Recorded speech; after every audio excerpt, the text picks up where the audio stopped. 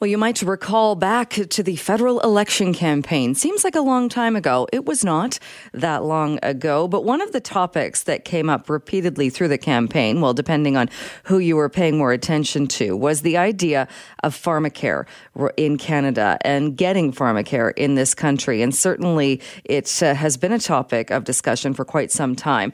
Catherine Carstairs joins me now, professor in the Department of History at the University of Guelph. Professor, thank you so much for being with us this morning. Thank you for having me. You've written about this as well and looked at some of the studies and where we've been in the past when talking about bringing Pharmacare to Canada. What do you think is the benefit of going down that road? Oh, there are huge benefits of having a universal national Pharmacare plan. Right now, there's a huge number of Canadians who can't afford their drugs at all, and many others who are scrimping on heat or on food in order to pay their drug prices, or they're trying to space out their drugs and not take quite as many of them as they are actually prescribed in order to keep their health up, but reduce their costs. So this is something that a lot of Canadian families are struggling with. So a universal program would make a big difference. And talk about the cost of this, if you can. And I know you've touched on this in the piece that you wrote, in that because I think one of the hesitations people have is it sounds like it would be so incredibly expensive. But then the counter to that is the idea of bulk pricing. How does that play out? So, there's been a couple of models, including the most recent Hoskins report, that sort of laid out a framework for how we could implement a Pharmacare program. And generally, these models show that actually Canadians could save money through introducing a national Pharmacare program, although what would change is who's paying the cost. So it probably would involve increased taxes, but Steve Morgan's study showed that we could save as much as $7.3 billion through national Pharmacare. The Hoskins report suggested savings on the level of $5 billion. So this could be a real win for Canadians overall. And the number that I think is out there, or the number generally, is it so, and I get what you're saying about people who can't afford their drugs and who scrimp and save and maybe don't heat their homes as much or buy groceries, which is horrible.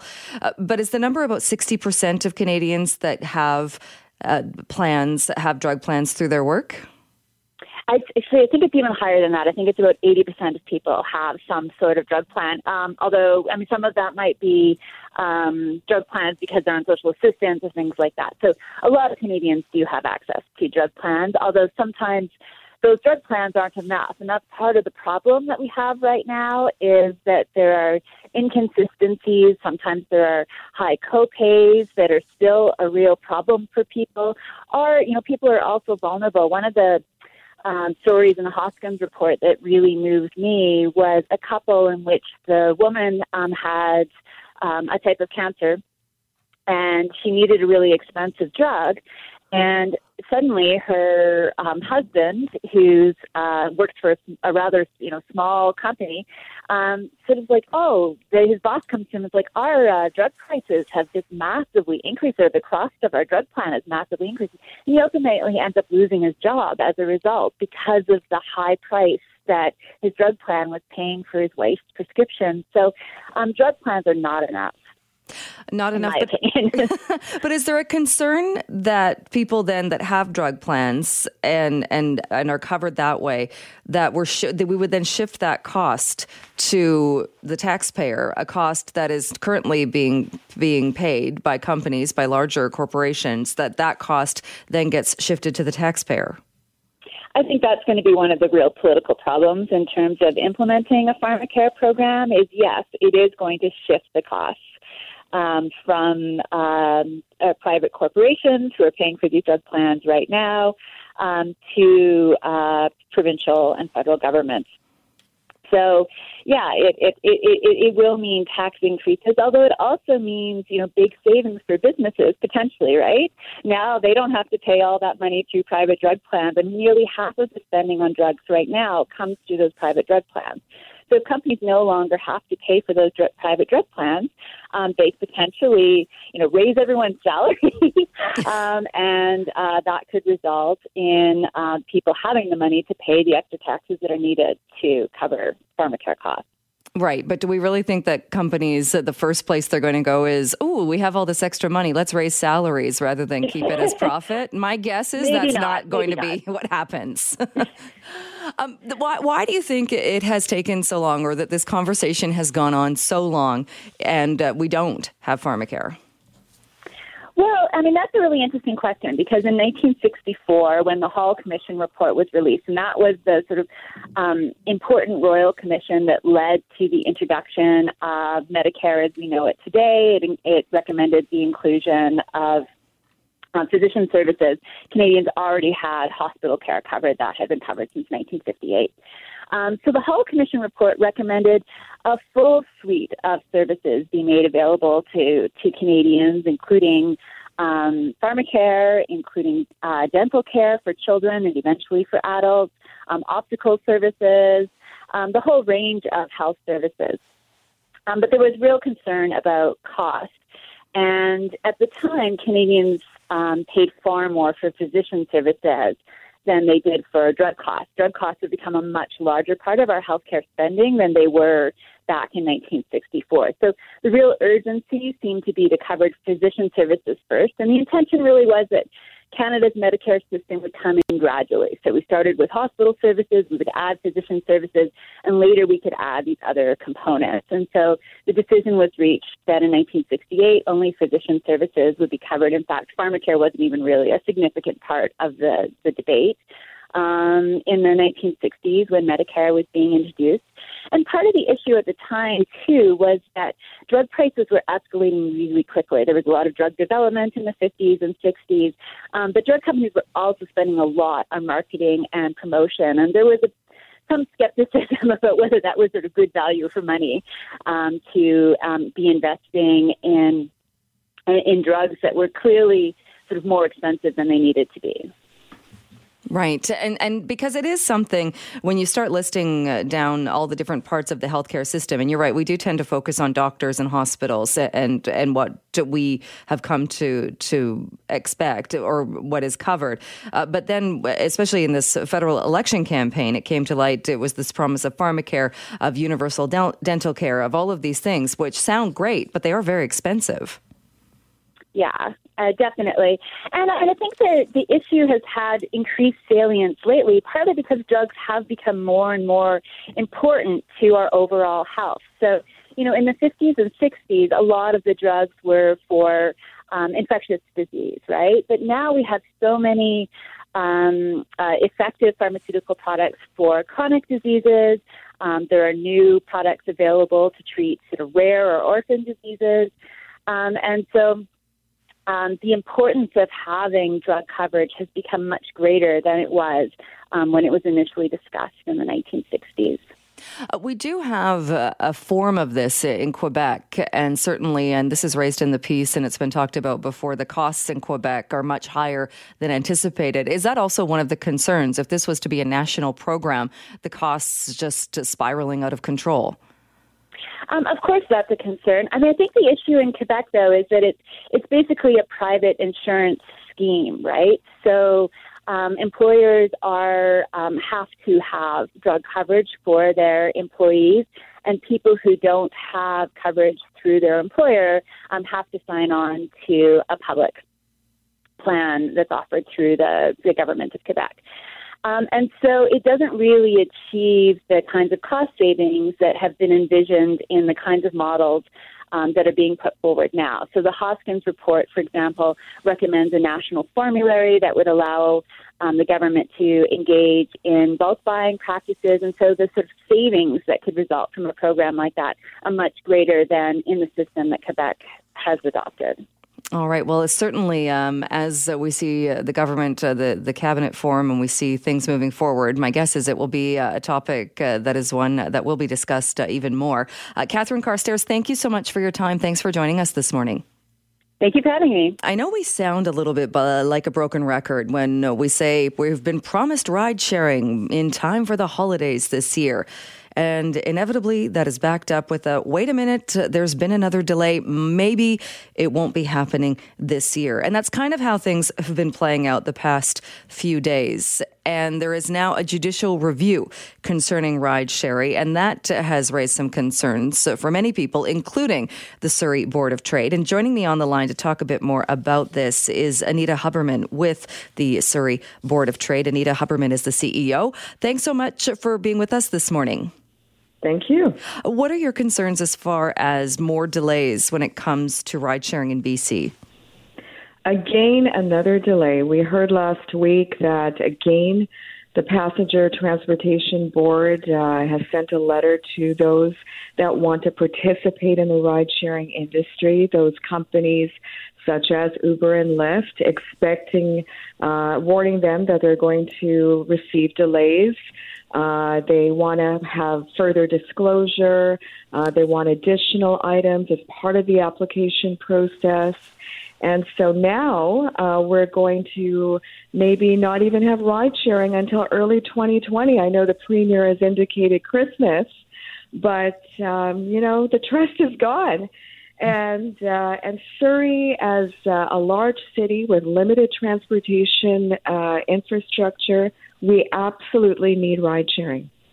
Which is something that, and again, talking to residents of Surrey, anytime we're covering the story, be it for radio or television, it is very difficult to find any person just on the street going about their daily lives who doesn't want this, who doesn't say the exact same thing that you just said. What do you think, though, about these delays? Because it seems like we had all the consultation. The reason that it took so long in the first place was because we have this government that insists on a made in BC solution. But we were told that once that was done, it would happen. And yet here we have more and more delays, it seems, at every turn. Yes, I don't understand it either. I mean, we as the Surrey Board of Trade, we're a Board of Trade Chamber of Commerce that thinks and believes that transportation is the foundation of driving an economy. And we expect government to do the same. We've advocated also for a level playing field for the taxi industry. Ride sharing is in other Canadian cities. It works. It's not so bureaucratic. There's not as much red tape. There's not this per vehicle license fee that we're hearing from some of the municipalities in Metro Vancouver.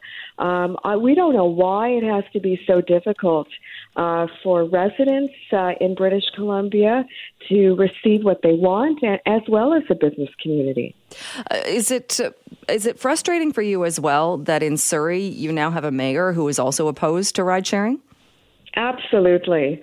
Number one, I know that he's articulating that those that voted for him don't want ride sharing, but he needs to now speak to all of his constituents, including the business community, and address those needs and what is in the best interest of all of Surrey. You can fit Vancouver, Burnaby, Richmond into our city limits. We have been starved of transit and transportation investments. We need innovative transportation solutions. And ride-sharing is one of those choices that consumers can make. And I'm hoping that the mayor and council, local government will ensure that we are the place, the destination for business to thrive in with innovative transportation options. How concerned are you as well, though, in talking with Lyft and Uber before this even happened, before we found out about the judicial review? Both of those companies were saying they were still optimistic that they would be operating in time for Christmas, in time for the holiday season. But, and as you mentioned, with this patchwork of cities and municipalities looking at business licenses and fees, like what we've seen in Vancouver, they would bring in geofencing. And that they didn't say it in black and white that it would mean Surrey would be excluded, but it certainly seemed that way because nobody would be taking a ride share to Surrey and then deadheading back. Yes, it is concerning. We're hoping that there is a regional mobile business license approach for the ride-sharing industry. There have been pilots, for example, for the courier industry, so red tape is reduced. You don't have to get a business license through every single city. There is transparency in terms of what a fee is going to look like for ride sharing. I think with Lyft and Uber, they're going to take a look at how they're operating in other cities, what's economically viable within Metro Vancouver and the rest of British Columbia when it eventually, hopefully, releases out to the rest of BC, because the rest of BC needs ride sharing too. Do you find it ironic as well that we're hearing about this judicial review? It's been launched by the Vancouver Taxi Association and the BC Taxi Association, but the numbers that we are getting as well, and these are numbers from Lyft, show that so far people who have signed up to be drivers once it's okayed, the bulk of the people who already have Class 4 licenses have come from Surrey. It's at 44%, which to me means it's taxi drivers who are signing up that want to also be Lyft and Uber drivers. I think there's a select group of people within the taxi industry. It's not all of them, and we have taxi members as part of the Surrey Board of Trade that are concerned about ride sharing. All they want from the BC government is a level playing field, and absolutely, I understand and appreciate that and want that too. There should be a level playing field, no boundaries in terms of pickup and drop off, number of vehicles, all of those pieces. But again, there's so much red tape and administrative burden really now for both industries. And we should learn from what's happening in Montreal. And, it works. It works in other global cities. And for us to truly be an economic development destination, we need ride sharing and we need the taxi industry together. Have you done, or are you able to look at the actual cost or try and work out numbers as far as what does this cost the business community, or the economics of a city like Surrey not having ride sharing? Well, first of all, a third of Surrey's population is under the age of 19. We have a young population in the workforce. Many of them are not getting their driver's license. There's housing affordability, all of these costs. And so they're looking at cost-effective ways to get around. They're wanting to raise families. Some are moving out of Metro into the Okanagan, into the interior, out of province, in order to buy a home, in order to get around efficiently, cost-effectively. We're going to see people move out of Metro if we don't have these transportation options. We want to be the destination for business as part of the Cascadia Innovation Corridor, and we don't have ride sharing. We want to be a tourist destination. We want to have accessible transportation for all people of all diverse abilities. It's not going to happen if we don't have ride sharing. Do you think we'll have it by Christmas or by the holidays? I'm skeptical. I remain hopeful. Again, I'm now thinking early 2020. All right. Well, we will leave it there and see how things unfold. Anita Huberman, thank you so much for your time today. Thank you. Yeah, I just wanted to give a big shout out to the bus drivers on strike, but not completely shutting down the system. I support you guys 100%, and I want to thank you for getting me to and from my job every day alive. Thank you, bus drivers. All right, that was a call that came into the buzz line this morning. Wanted to play that because right now we're going to check in with the union. Gavin McGarrigle is on the line with us, the Western Regional Director with Unifor. Gavin, thanks so much for taking some time this morning. Yeah, thanks, Jill. Where are we as far as this is day 2 of job action? Yesterday, we saw bus drivers not wearing the Coast Bus uniform. We saw some SeaBus cancellations. Do you know of any other cancellations or any other kind of fallout from the job action? Well, every day it goes on, the maintenance backlog is going to continue to get worse. I believe TransLink is saying there's another 30 SeaBus cancellations coming this weekend. But the buses will really start to pile up. If they don't get the regular maintenance or the parts that they need, they're just going to have to be put out of service. And once they're out of service, they're going to stay out of service. So it's not like they're going to somehow come back. They just can't keep up without overtime. Right. And yesterday we heard from the company that 1,300 buses on the roads and 150 spare buses. And I know there's no way to know exactly how that's going to play out. But the idea was once those spare buses are put into circulation and there are no more spares, that could be when we really start to see service disruptions.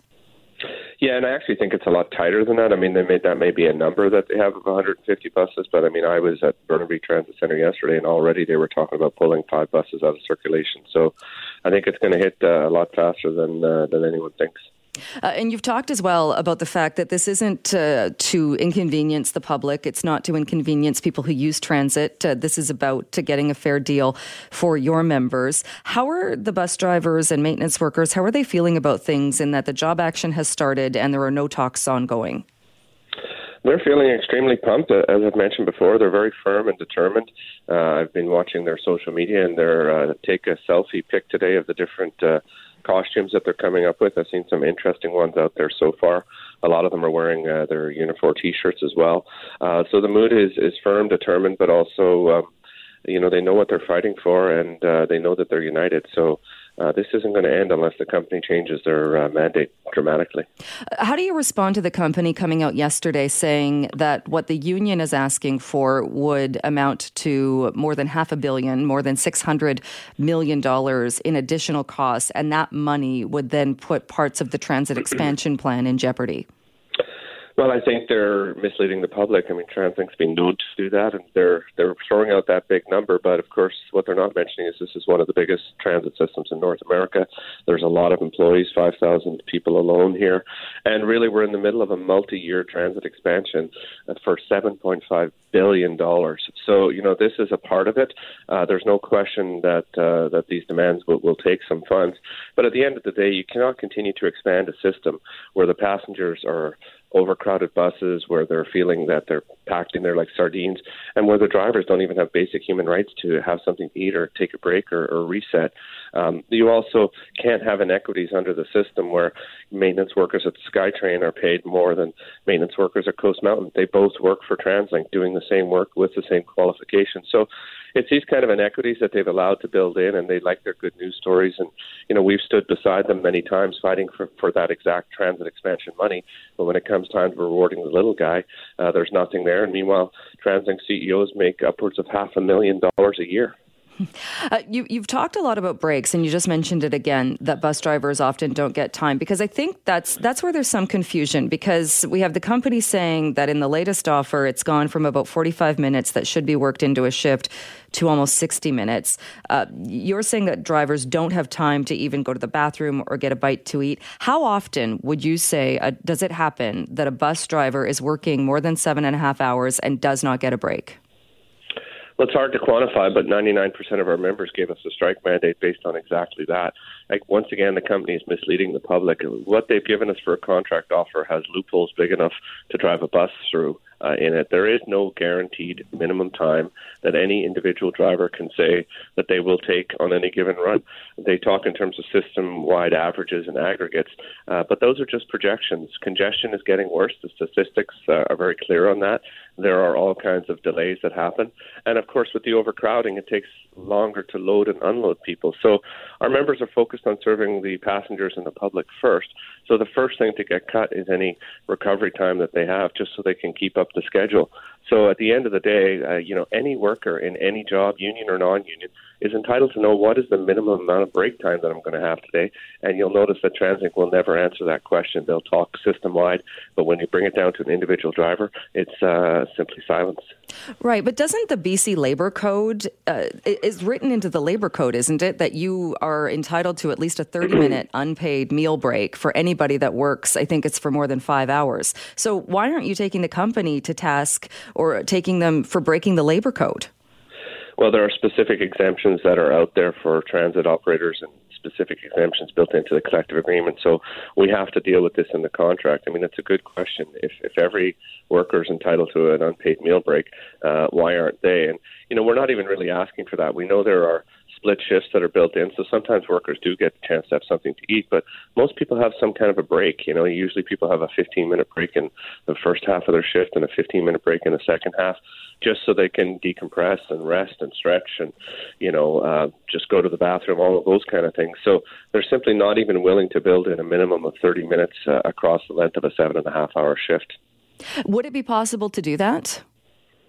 Well, what we've said is that we're trying to get it so that is a minimum level, and that also there's a penalty. Many collective agreements have it that your break is scheduled, and if you can't get your break, then not only do you get paid for your time, but there's a penalty of the same amount of time that you missed. And we think the penalty is key because unless there's a financial disincentive for them to squeeze the schedules tighter and tighter, they're just going to continue to let congestion get worse, and the breaks will disappear. And so they don't want to talk about any of that at all.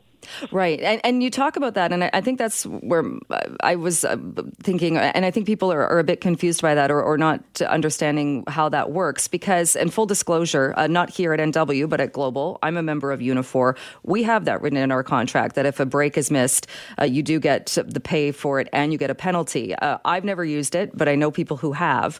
Is the concern, do you think, or do you get the impression from the company, if they were to offer that to your members, if we're already talking about members who say they never get a break, they're suddenly going to be paying out meal penalties for every worker every day they're on shift? Well, we've told them clearly that we want a penalty, but we don't want to collect on the penalty. What we want them to do is redesign the transit system and make sure they allocate enough time so that the operators have that time to take a break so that nobody collects the penalty. What we're after is the breaks, not the penalty. And it's the penalty that kind of keeps them honest. So, we've offered to talk to them, about some time to phase this in. We've offered to work with them on high-level committees. We've offered to introduce the minimum break times and then look at introducing the penalty a little bit later. So there's various ways that we're exploring this. We know it's a complex system. We know it's not an easy ask, but the bottom line is the company simply hasn't changed their actual approach, generally speaking, so that we can actually have those detailed discussions to say, all right, we accept that this is a basic minimum human right. We accept that this is something we have to get to. Now let's roll up our sleeves and figure out exactly how we're going to do it. There's also been the issue of overtime, and as we mentioned, the SeaBus sailings, there were some canceled yesterday. There's going to be about 30 canceled today because that third vessel only runs because of employees working overtime. We've talked about job fairs. Coast Mountain Bus Company has had people lining up looking for employment. Do your members want more workers? Because one would think if more people are hired, granted, it might help with the breaks and it might alleviate some of that, but would it not also take away a lot of overtime that your members depend on? Well, I would say our members, will work overtime if they have to, but many of them don't work overtime. And, the maintenance system, it's a problem of recruitment and retention. They simply can't get enough skilled trades and keep them around long enough so that they're not reliant on overtime. People just want a decent paycheck and be able to go home, to their families. And we're seeing right now how quick the maintenance ban kicks in. And, if you think about it, if you're a skilled tradesperson in the Lower Mainland and you have a choice to go work for Transit at SkyTrain, which pays several dollars an hour more, or at Coast Mountain Bus Company, it's the same employer ultimately. Where are you going to go? And so this is the kind of inequity that just makes no sense at all. And, the reality is a lot of the people that they're hiring for these transit expansions are not actually passing the training courses. They're not actually getting out there on the road because they're not getting it's not an attractive position to say, hey, come work for us. Your schedule is going to be erratic all over the place, and you're not going to get any minimum breaks, and we're not going to pay you like, other large major cities like Toronto. What happens next as far as this is day 2 of this first phase of job action? The company came out yesterday saying, please come back to the bargaining table or agree to third-party mediation. What do you see happening next?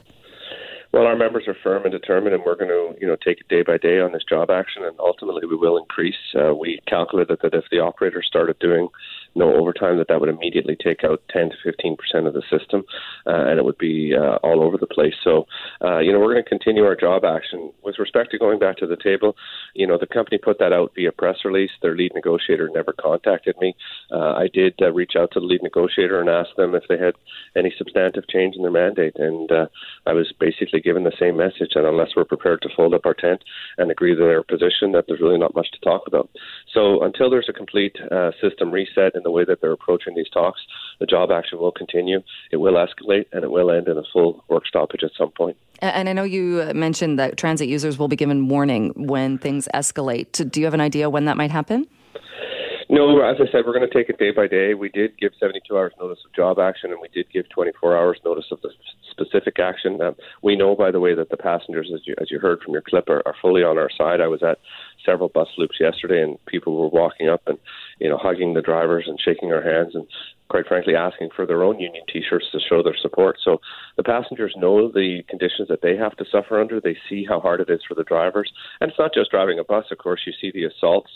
You see how hard it is to keep the schedules. You see dealing with multiple different kinds of scenarios every day. So the passengers are behind us. Unfortunately, in any dispute, you're going to have some disruption, and we're asking the passengers to reach out to Coast Mountain, to reach out to TransLink, and most importantly, the local mayors. The mayors have been fighting for expanded transit. I know that they want to make sure they take care of their citizens, and again, this is not just simply a tweak that we're talking about. This is a complete system reset in terms of the way they approach transit planning.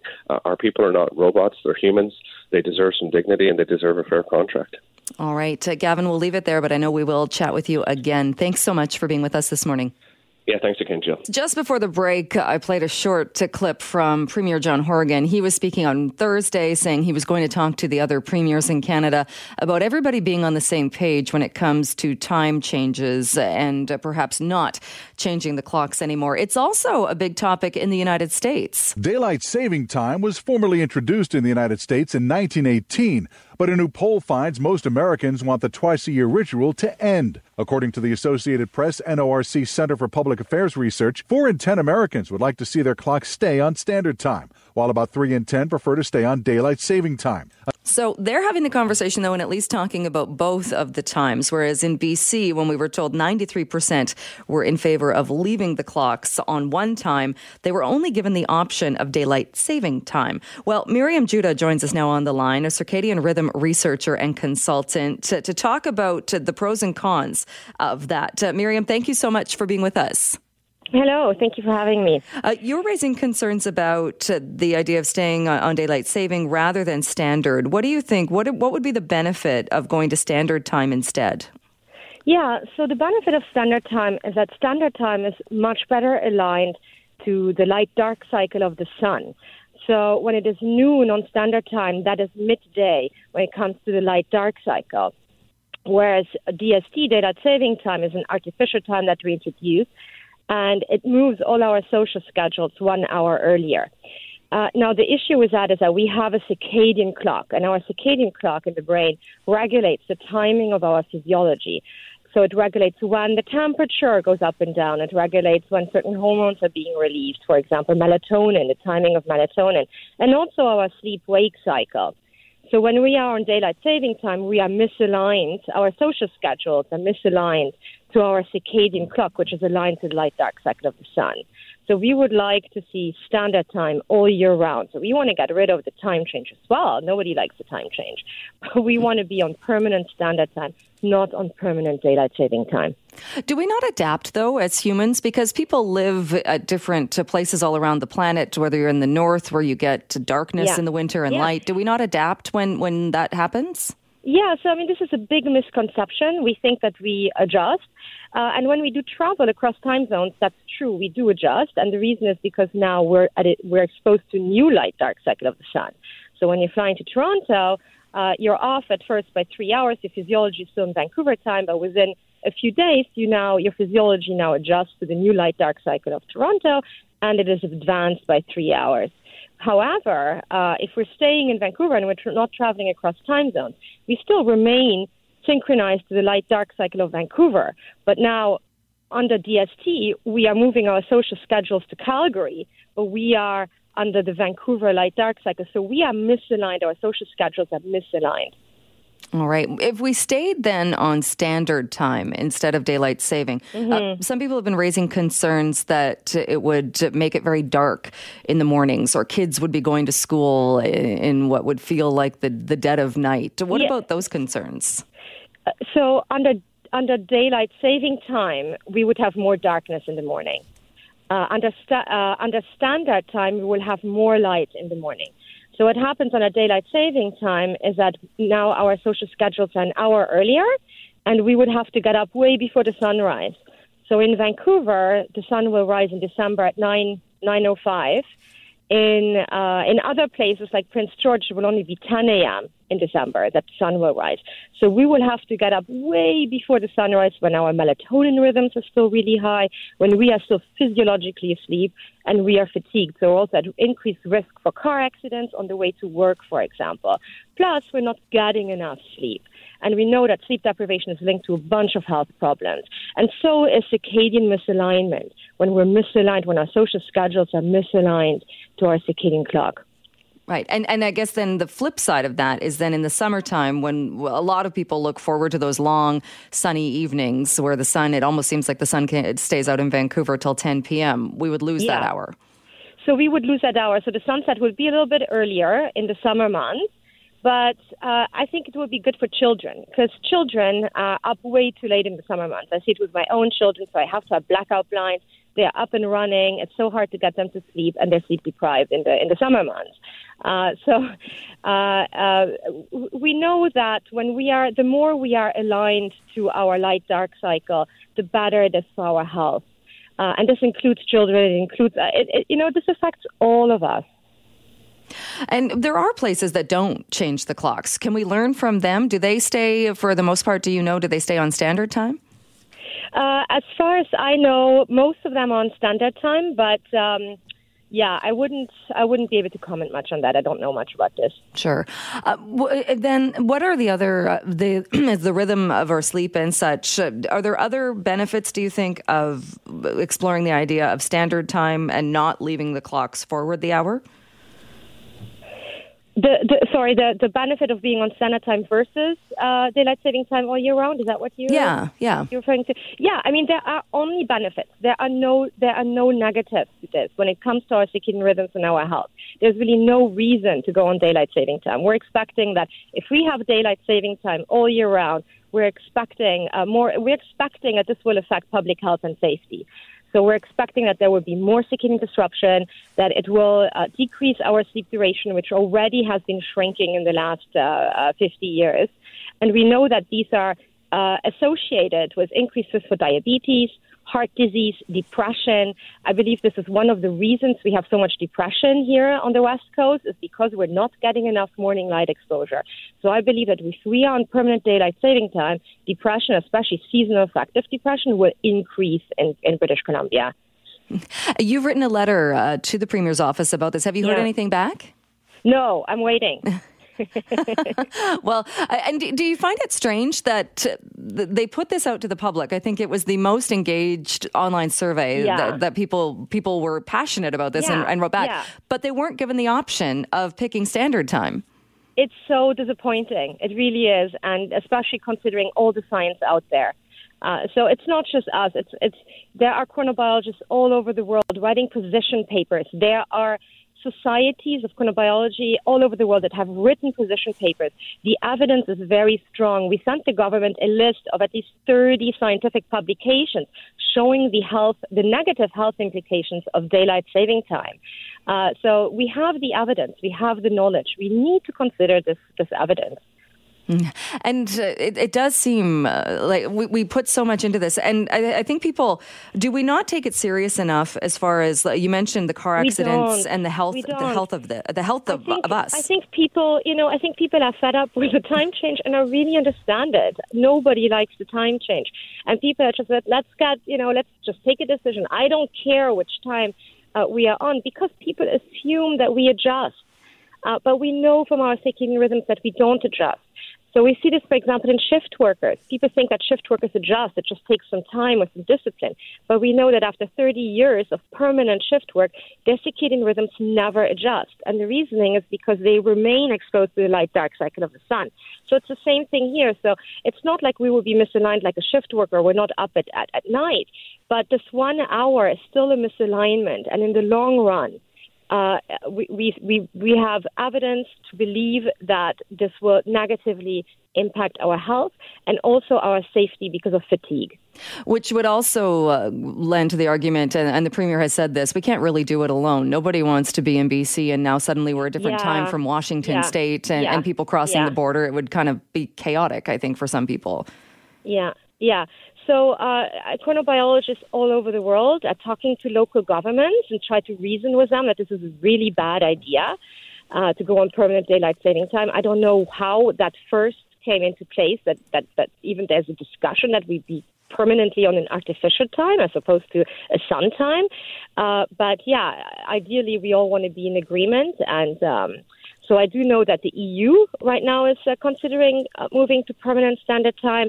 And I believe also California. So my hopes are that if California moves to standard time, that the rest will follow. All right. We will follow up, I'm sure. Myriam Juda, thank you so much for your time. Appreciate it. Thank you.